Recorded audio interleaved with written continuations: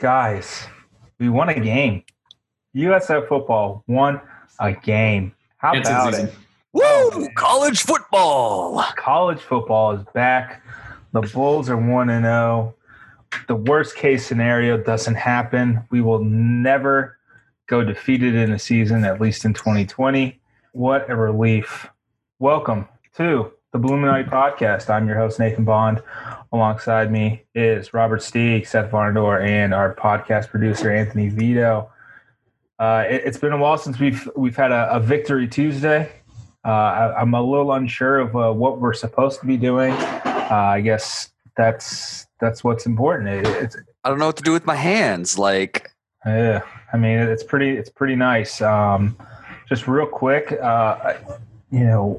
want to plug our website, dailystampede.com. Follow us on Twitter at StampedeSBN. Follow our Instagram at the Daily Stampede. Pretty great, Photoshop picture that Jamie put together for us as we get into this week as we're on to Notre Dame. But first, let's recap the win over the Citadel on Saturday night. Seth and I were there. It was a lot of fun. Strange being with no fans in the stands. Pumped in crowd. I don't know how it translated on TV. We'll get into that, but yeah, it was fun. Let's real quickly. It's the first win in 322 days for your USF Bulls. I just briefly wanted to look up some things that happened 322 days ago. Maleficent, Mistress of Evil was the number one movie in America. Truth Hurts by Lizzo was the number one song. And Tom Brady was still a New England Patriot, folks. And we weren't in the middle of the pandemic, so there's also that. A lot can change in 322 days. But here we are. Let's get into it. USF beats the Citadel 27-6. And, it wasn't particularly close after that first quarter. Bulls rack up 404 total yards of offense, 302 on the ground. The first game over 300 yards rushing since 322 days ago, ironically enough, against that ECU team up in Greenville, where just everyone had the best day of their life. It was also a watch party for the Bulls, so for us, so it was nice. Kelly Joyner led the way, 8 carries, 87 yards in his first career touchdown. Antonio Greer, I think, Seth, you were kind of on this along with Dwayne Bowles, just a duo of linebackers they made pop this year. 10 tackles, AAC honor roll. He had a forced fumble, and he's registered 10-plus tackles in 3 of the last 4 games that he's played in, dating back to the Cincinnati game last year. We'll get into, the people we missed here in a minute, but, what was I'll go around the room, started with Seth. What was the key to the win for the Bulls on Saturday? Well, I thought, I think the easy answer is how well the defense played. And it kind of translated to the rest of the game. Because the defense played so well, it made the field position battle a little easier. They had a lot of 3-and-outs in the second half after initially starting a little slow. But once they got it figured out, they totally made Citadel get away from their triple option stuff and make them get into some different looks that aren't going to hurt you quite as much. And they did some interesting stuff, which we'll go over in the film room coming up later this week about how they did that. They did some interesting things on defense. But I just thought the way they were able to kind of neuter the triple option attack was a great sight to see if you're a USF fan. Steve, what was the key for you, outside of how well the defense played? Yeah, and to add on to that, I thought the defensive line played absolutely amazing. Triple option's kind of weird in the sense that your big contributing guys don't usually pop out on the stat sheet, but the consistent pressure and the consistent penetration by the entire collective defensive front was just very pleasant to see. Yeah, Citadel's an FCS team. We should probably be doing that. But, we were all kind of pretty worried about what this brand new defensive line was going to look like. Not much returning.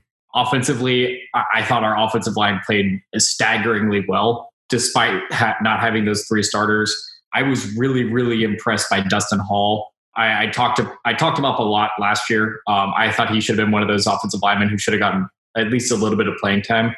But for him to step in at play center, replacing Brad Cecil, who was was unavailable for the game, I thought he played extremely well. He was very aggressive on their front and didn't see him let up too much time. But that offensive line, I give credit where credit's due. They played well. They left lanes open, and they kept the quarterbacks relatively clean throughout the night. Nothing really too deep passing or anything like that, so they didn't really have to have too much time in the pocket. But I thought the offensive line was pretty much the highlight for me there. Yeah, I think that was the key takeaway for me as well there, Steve. Prior to the game, we get notification that 3 starters plus their top backup unavailable for the game. I did not see them on the sideline. I don't want to speculate, but I didn't see them on the sideline compared to Kevin Kegler, who was unavailable but was on the sideline. So draw from that what you will. It was really nice to see those young guys with 3 freshmen, I believe, or at least 2 freshmen and a junior that hasn't played much. That was really key to see them step up and be able to run the ball as well as they did. 7.7 yards per carry was huge. 7 different rushers. Kelly Joyner, Noah Johnson, and Johnny Ford all over 45 yards. I think Johnny ended up with 71. Noah had 49 and a fantastic touchdown run that was set up off what Seth kind of dubbed the new age triple option that I believe he's going to be breaking down later this week. That was really key and inspiring and hopeful that this offense finds more depth pieces, more people who can contribute on a consistent basis. So when a Donovan Jennings or a Brad Cecil goes out, there's someone in there to step in and contribute, and that was not the case maybe last year or the year before. That's kind of what brought my attention. And then again, that defense was just phenomenal at stopping that triple option. Jeff Scott said in his post-game presser, once they were able to stop the dive and force them to go sideline to sideline, he knew the athleticism of the USF defense would take over, and that's what happened. Outside of the reverse from the wide receiver Riley, I can't even remember his name now. I'm on to Notre Dame. Yeah, Riley Webb. I'm on to Notre Dame now. I can't even remember his name, but outside of that 41-yarder, they didn't really do much. In the second half, they didn't have any chunk yards on the ground. That's 10 yards or more on the ground. They didn't have anything in the second half. I think they totaled 81 yards in the second half of total offense, 4 of 18 throwing. I mean, this was a phenomenal job, and it's tough. Seth, I want to ask you this, before we get into Notre Dame. What can you take from last week's game? Is there anything that translates to a more conventional offense, because it's a completely different scheme, technique, play style playing against a triple option than it is playing against an Ian Book who can toss the pill a little bit. I would guess they're still going to be odd front, even against Notre Dame would be my guess, and I think the personnel may stay the same. What they were doing is they're basically playing 3 safeties. They used that. Well, they were calling a star. They're using him as a middle safety, and I think they were playing a 2 robber coverage to let him be flat-footed and come downhill. But I think the aggressiveness and they didn't just play, for not having played it a bunch. And now I was talking to what's funny is I was talking to my brother after the game, and he was a student coach at Carson Newman, which is known for running the split back veer, former triple option, Division II power. He said when he was there or shortly thereafter that Joey King, who's a tight ends coach, was a quarterback at Carson Newman. I wish you had told me that before the game, because that would have given me a little insight into. So they had some guys on staff that knew the option well, and the way they played it wasn't conventional. They played it. They used their personnel well, did a few different things schematically that were interesting. But I think the aggressiveness is going to translate, and I think the personnel is probably going to remain the same. On the defensive side of the ball. On the offensive side of the ball, it's hard to tell because it's hard to know how much they showed. If they showed a lot, then it's a little concerning. But if they didn't show much, which I don't think they did, then it's hard to kind of see what's going to happen next week. I think the defense that they see next week will be similar to the one they saw at least schematically last week. So, yeah, and to kind of wrap up the positive notes before we kind of go to what maybe needs some work going into this week. 5 penalties for 50 yards as a team. That's just well below the USF average over the last 3 years under former head coach Charlie Strong. And that was a huge factor for success. Not shooting yourself in the foot with a new system, 3 new offensive linemen. That was huge to see. And then no turnovers on a wet, windy night.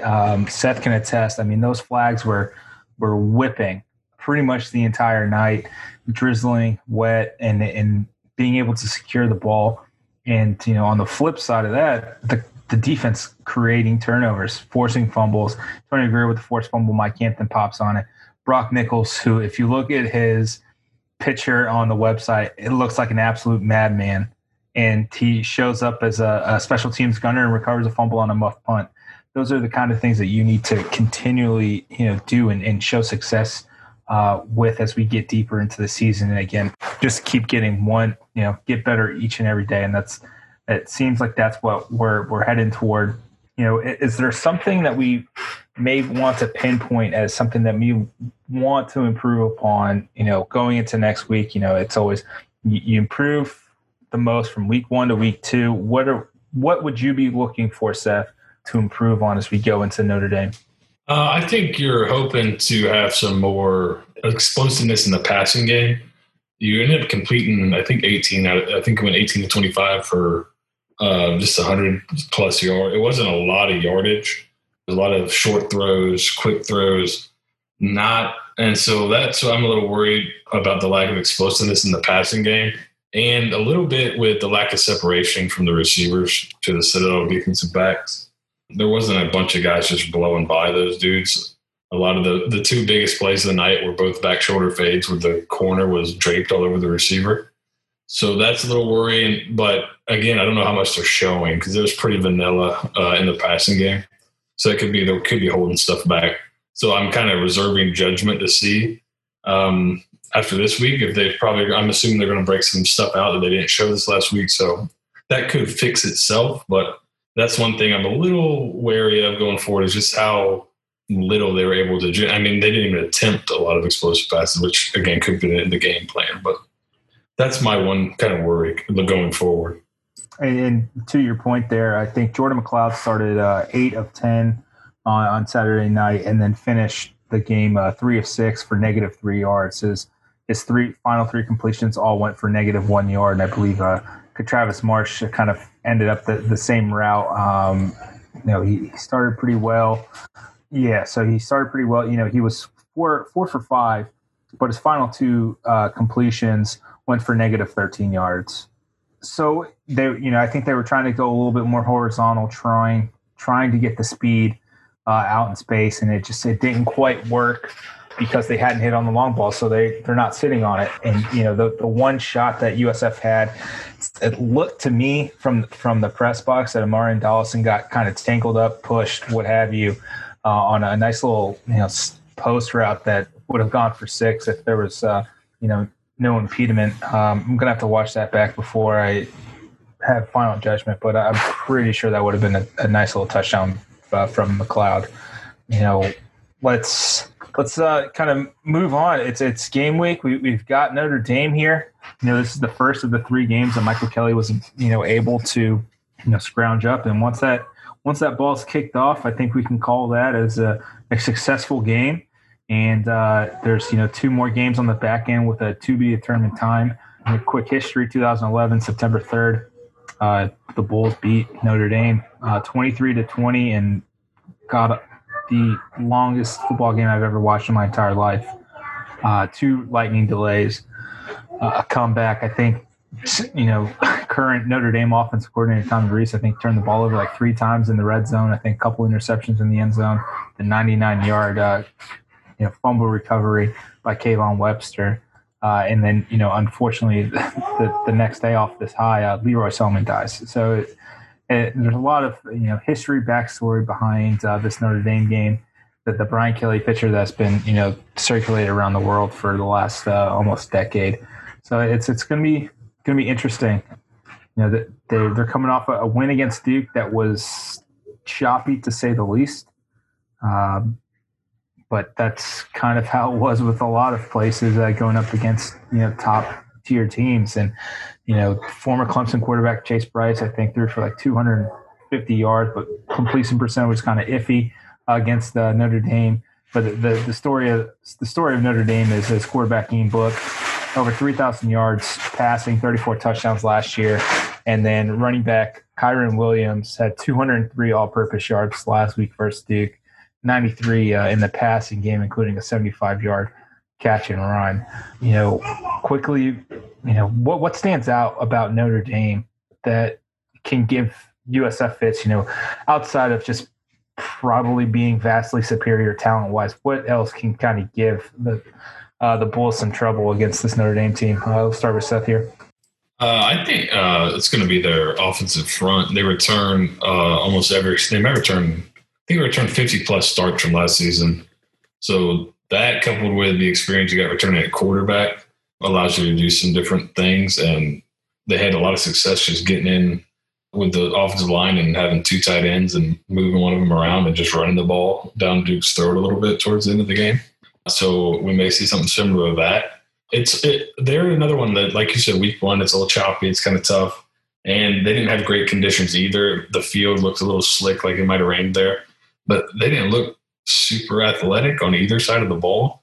But it might be tough to tell with the conditions. But I think the one thing that you got to worry about is that big, good offensive line they have. Big.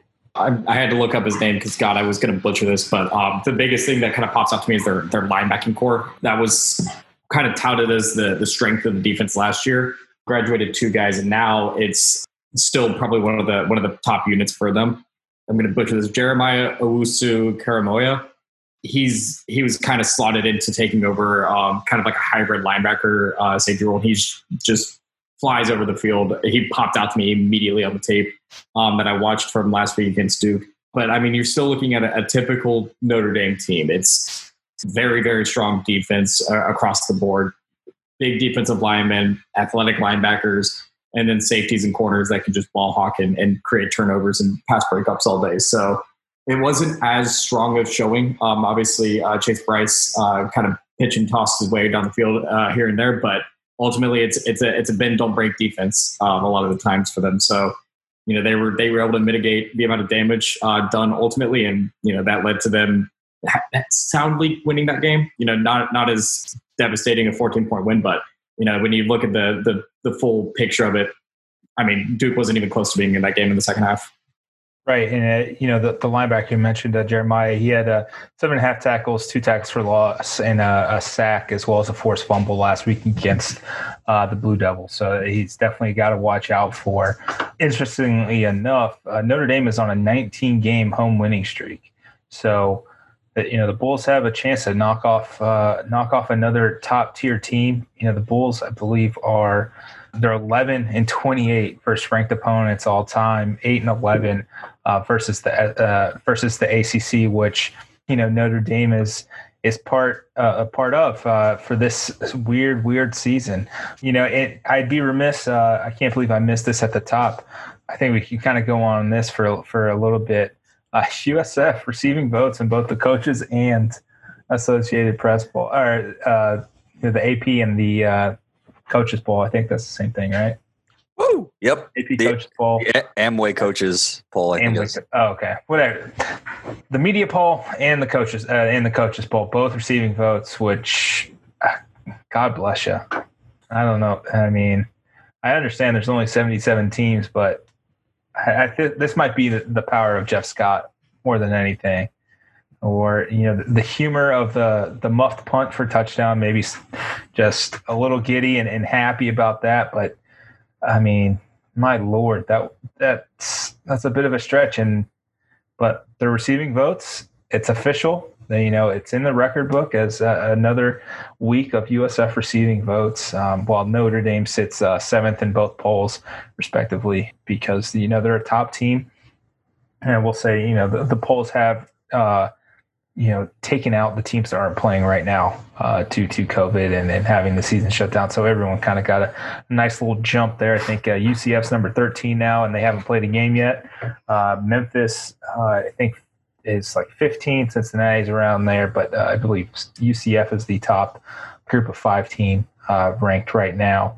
But let's dig into the game a little bit here. There's going to be 2 questions here. One, what is USF's key to just being able to compete in this game?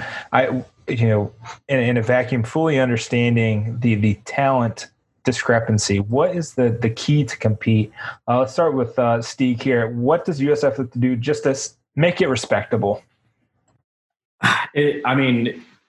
Create turnovers, I think, is the first and most obvious key, and the one that I think is the most likely to happen. The secondary, we can talk about them all day, between Mike Kenton and KJ Sells, Nick Robertson, and Billy Sanders, but Michaela Point and Brock Nichols and those guys, it seems like there's contribution regardless across the board from the secondary. And I think if anything, you can capitalize on Ian Book maybe not being as confident. Maybe rattle him a little bit and, create some turnovers via interceptions, or, get lucky and catch Antonio Greer or Dwayne Bowles off a blitz and, have a strip sack or something. But ultimately you're going to have to rattle Ian Book away from, throwing those deep balls and uncorking it basically. And then obviously that's going to also kind of come into mitigating their running attack. Obviously their offensive line is much bigger than our defensive line and our front seven is going to be. So, finding ways to, create havoc that way. But is luck a factor? Can we put luck in there?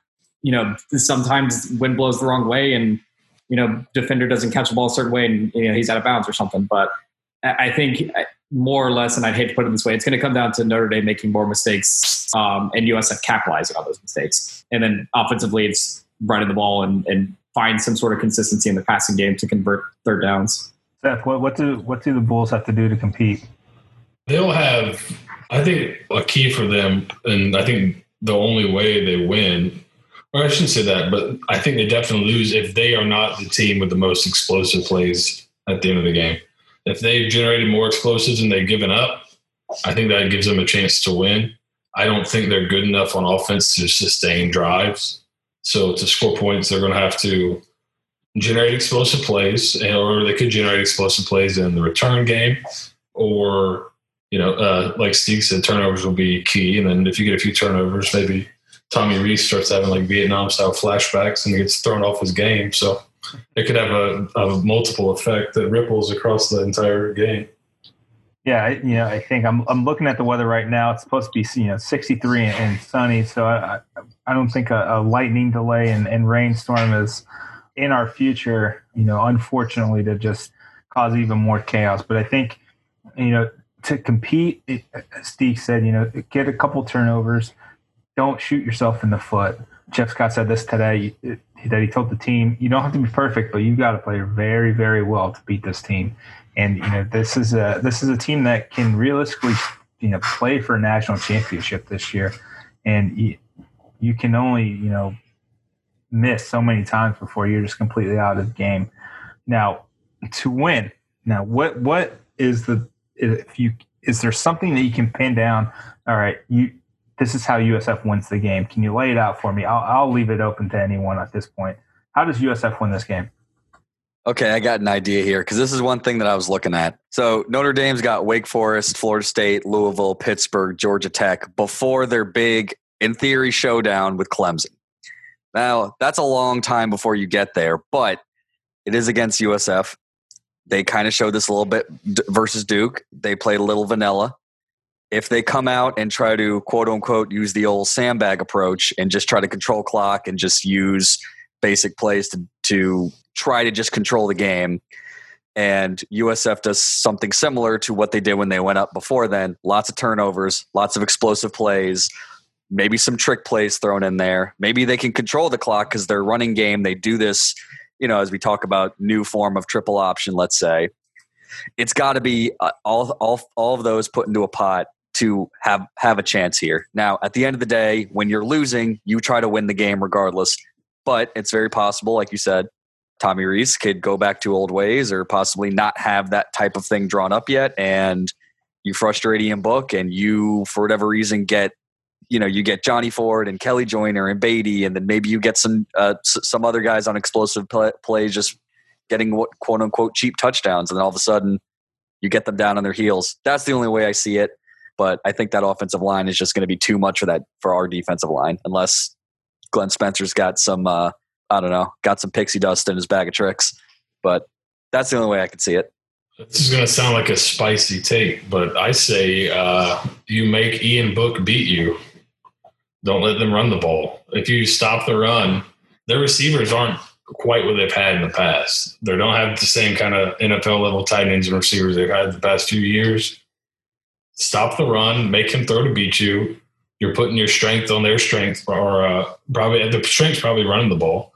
So your strength is probably your defensive back. So if you can stop the run, make them throw, I think that probably gives you the best shot to slow them down. And then if they don't score a bunch, then all you need is a couple of explosive plays. Could be a punt block, could be a punt return, kickoff return, something like that. But I think if you can stop the run on defense, then I think you probably give yourself your best shot. Because if you just let them roll you all night, it's going to be a long night because they'll just stick with it.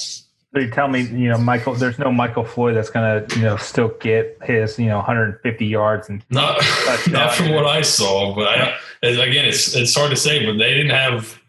They had a similar problem. I don't think they had a pass over 20 yards against Duke. So they kind of had a similar problem USF had. They didn't generate any explosive pass plays. They have a couple tight ends that are pretty good, I think, but I don't know if any of them were like Komet, who they just had last year, or some of the guys they've had in the past. And the Notre Dame people are kind of hoping to find a receiver, and nobody showed themselves last week. Now maybe somebody will come out and play out of their mind this week, but I think your best chance is to say, all right, come out and play, basically. Your guys against our best players, which are defensive backs. And, to that point, the only pass over 20 yards was Kyron Williams kind of catch and run for 75, but no one else. Yeah. No receiver, I don't think, got a pass over 20. No. And, it's funny. Tyler, I think it was Tyler Eifert was there at Notre Dame. I think he had like 6 catches that first game, if I'm not mistaken. Man, I may be wrong. He went to Notre Dame, right? He's a Notre Dame guy. Okay, so that was definitely him then. In that first matchup in 2011, and he kind of turned into a pretty great tight end as well. So, if you're telling me that USF won't have to match up against the skill position talent that of a Michael Floyd, then I'm all for it. What USF needs to do to win havoc, you got to create havoc, right? Tackles for loss, make them, as I mentioned, make them throw to beat you. I am petrified of Kyron Williams. I feel like he's like Shady McCoy with like literally every single running back USF ever faced in the Big East. That's like you're going to get flashbacks to that. Shady, Dion Lewis, Ray, like you're going to get shades to that. He's going to get his. There's no doubt in my mind he's going to be over 100 yards because that's just the kind of talent that he has. But if you can kind of curtail that, Sierra Wood went over 100 yards. Sierra Wood in that game, and the Bulls still won with multiple turnovers. I think their win expectancy was like 1%, just due to everything else. You gotta create havoc. You gotta muck it up, as best as you can. I think Jeff Scott may take a little bit more, take some more chances this week than maybe he would in a regular game week. I know they punted. I think it was like 4th and 4. They called a timeout and decided to punt instead of going for it. I think you see him going for it just to try to keep the ball again. And, with the kicking situation being what it is, and it's been over a year now that USF has made a field goal over 40 yards. It could be a long time coming. Unsure of the status of Jared Sackett and the 12 unavailables that missed the game on Saturday. We'll find out on Thursday for that. But, Notre Dame's got a good kicker. Jonathan Dorter, very good kicker for Notre Dame. He was 2 for 2 in field goal attempts in the season opener and connected on all 3 PATs. He connected on 85% of his field goals last year, 5th best by an Irish kicker since 1996, coincidentally the year I came to America. He scored 108 points for the Irish last year, single-season record by any Notre Dame kicker. He topped – Bucs fans, you'll remember this name, Kyle Brenza's 2013 mark of 98. So it's if you're, I think inside 40 yards and 45 to 40 yards, I think Notre Dame's pretty confident that they'll be able to make these kicks. On the flip side, USF's going to have to take a little bit more chances to get the job done here, and the Bulls were 0-2 against or on fourth down last week. I think they were 5 of 12 on third down. You got to be able to sustain drives, get those passes connected for USF to have a shot here. I think. I mean, is there anything else that you guys kind of want to make sure we cover here this week? It's tough on a Tuesday when the injury status and whatnot isn't until Thursday to really kind of delve into it. Who do you think starting at quarterback? Same rollout as week one, or a little bit different? I think it may be the same rollout. For some reason I don't. And this is completely just on gut on what I saw on Saturday. It feels to me like they trust Jordan to throw the ball a little bit more than they do Noah right now. But I mean, Noah's electric on the ground. You've seen it. We've all seen it. He's going to be a vital piece of this offense. But I think you may want to see what Jordan can do maybe the first couple series before cycling in Noah. And then, if Cade's back from his undisclosed reason for missing the game, throw him out there, see what happens. But I think Jordan gets to start, gets a couple series, see what happens. I mean, if it's a tire fire the first couple series, you're going to be bringing in Noah that third series anyway, just in case things get a little haywire and, you've got a turnover, scoop and score, something like that. But I think it's Jordan for now. I agree. I don't see a reason. I mean, Jeff Scott kind of said they're playing with house money, so take that with what you will with what they're going to be doing play call wise. But I think they're using this almost as a experimental game, kind of pulling a few plays out of the back of the playbook and see what they can do. I think Jordan's going to end up starting. I think Noah's going to probably play a couple drives, and depending on who, if Jordan ends up playing super well and we're actually in the game, I think he stays in. If it's a crapshoot and we're already down 14-0, I think you might as well put Noah in. And then if it's 35-0 and you got nothing else to lose, throw in Marsh or throw in Fortin or whoever else traveled. Shoot Brandon Keir in and see what happens. But ultimately, I think you don't have much to lose this game. So why kind of hamstring yourself to only limit yourself to try to play Jordan if that's what you're trying to do? Yeah, I think go with the hot hand theory, right? Mm-hmm. Get them both in early, see if one of them takes over. I thought Noah Johnson really opened up the run game a good bit last week when he came in, and he adds a little different element. He's a better runner than Jordan is, but like you said, they did seem to throw the ball a little bit more at Jordan. So we'll see. It could have been just, again, all right, what can these guys do in these situations? All right, now let's roll it all out this week. So it'll be interesting to see how different. Like we talked about last week, that interesting thing will be what's different from week 1 to week 2. We're about to find out. So I think that'll be kind of interesting to see they do things different schematically. If guys play different mounts, it'll be interesting just for that reason alone, much less playing traditional power like Notre Dame. I would love to see them flip it up if they're going to play them both. Start Noah this time around as the opener and then move to the other direction, thinking that just stay on the ground. I don't know if it seemed when I was watching, they were sticking more to the running game, especially later when the game was mostly – I know the announcers kept saying Citadel was in this, but it didn't seem like defensively the Bulls were letting them do anything. It just felt like, hey, we're not going to throw the ball as much because we don't want to create our own mistakes. And who knows what having the right side of your offensive line completely out and with the backups in, how that affected them. And I kind of like that about Charlie Weiss Jr. If you saw that and said, hey, this is what we're going to do, and they got some exotic with the run game. I was really impressed with how fast the running backs looked. I mean, none of them really hit the Jets in the open field to score, but they all seem to hit the hole or hit the edge fast. If you can start Noah and then start kind of getting some sort of running game going and then swap back the other direction if that's the plan, that would be a very interesting way to start just to see what it looks like flipped. But I was very interested to see Marsh start too. That was just my start, my thoughts there. Sorry, I meant Marsh play. I was interested to see that he actually played that last couple series. I'll start Marsh, see what happens. Throw a true freshman in at South Bend and give him the experience. Hey, it worked for Georgia Tech. It did. Oh man. Poor Lemon Booty. Poor Lemon Booty.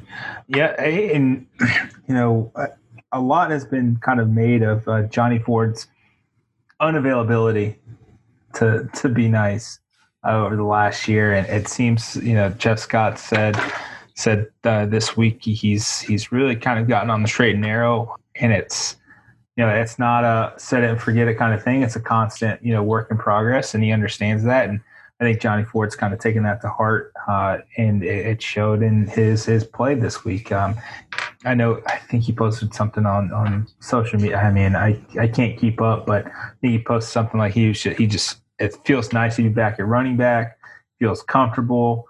So it's good to see that he's comfortable and excited to be in this offense. I think there's still a lot more from him that we can see. I think there's a lot more from Darian Felix, the Oregon transfer, that we can see. I know he was nursing a hamstring injury and they didn't want to push him too much. So that's just another dynamic back. Brian Battie looked fantastic in his 3 carries. What kind of stood out to me is that the guys were able to find the hole and make the jump cut to the open field and not kind of run into offensive linemen or just run into the tackle. They were able to find the spots to pick. And I know there was it seemed like a rotating door of 15-yard gains, nice little jump cuts for this offense. So it's another dynamic piece. I think we can't take too much away from this week, just due to the talent gap. If they win, okay, we are a lot better than we are, but it's not they got blown out, that's the end of the world kind of thing. It's like, this is going to happen. This is, year 1 for Jeff Scott. We need to set the right expectation, but good God Almighty, it was nice to win. And with that, let's get to the predictions here, folks. Last week, I think Steve, you said 56-7. Yep. You were close on half of it. Yep. Pretty good. Seth, you said 38-14. Pretty close. Vito, you said 35-14. Pretty close. I said 21-17. I mean, not to toot my own horn, but I was pretty close too. I mean, Vito nailed the margin of victory. I'm just going to say. I was going to say, I got the spread right. I guess. I mean, it's not his fault it was rainy. So without further ado, let's go this week. Let me get my piece of paper real quick so I can track it and embarrass myself with how wrong we are. Seth, let's start with you. Prediction for the week. I can only go off of what I've seen. I think they're going to do some different stuff, but just based on what I saw last week, I'm going to say Notre Dame 28-10. Okay. Steve. Confidence is a brash thing. I think I speak for everyone where Jeff Scott needs that pinnacle victory to really boost him into the pedestal that we all know he can be. So I'm going to go with a very bold upset. USF wins 56-7. Notre Dame doesn't score until the 4th quarter. Okay. We're doing this bit, aren't we? Vito. I think Notre Dame will do what they need to do. Notre Dame 35, USF 14. All right. And that leaves me, huh? Well, I'm going to go Notre Dame 42, USF 10. I don't see I don't think the offense clicks. I think the 10,000 fans in the stands in South Bend kind of, if the starters aren't back, I think it gets to the young guys who are starting. You got a brand new center, and that center is such a key piece to an offensive line, to the offense. We may see some poor snaps, low snaps. I think if it was a full stadium and these guys were forced to play, I think you would kind of be on that boat. But at 10,000 fans, they'll still make some noise. But yeah, Notre Dame 42-10. It'll be interesting. I think that's it for this week. Be sure to check out thedailystampede.com for all the most up-to-date USF Bulls information. Check us out on Instagram at the Daily Stampede. We're really going to blow that out this year. If they let me into the stadium. If they let you into the stadium. Well, you're smelly, so. There's a big gap between Seth and me and then, the next people down, to our far right. I think they are just messing with you this week, man. There are some people, you're not coming to this game, but whatever. I counted. There were 5 photographers on the sideline. 5? That makes 5. sense. Just get in the box and use a zoom lens. You'll be all right. Yeah. Yeah, pretty much. Check us out on Twitter at Stampede SBN. I'm at Bulls Nathan SBN. Stieg is at Stieg, Robert Stieg Life. Seth is at Seth Farndor, and Anthony is at Anthony Vito _. So let's go Bulls. Have fun. Have fun in South Bend. Enjoy yourselves. Enjoy the cooler weather, and just enjoy your time. USF Bulls. It's going to be fine. We'll be all right. But for at least today, and up until Saturday at 2:30 on USA Network, your USF Bulls are undefeated, 1-0. First win in 322 days. By the time you hear it, it'll be 326 days. I had a back count, but still. Go Bulls. We'll talk to y'all later. Go Bulls. Do the thing. This game doesn't matter unless we win. Then it totally matters. Go Bulls.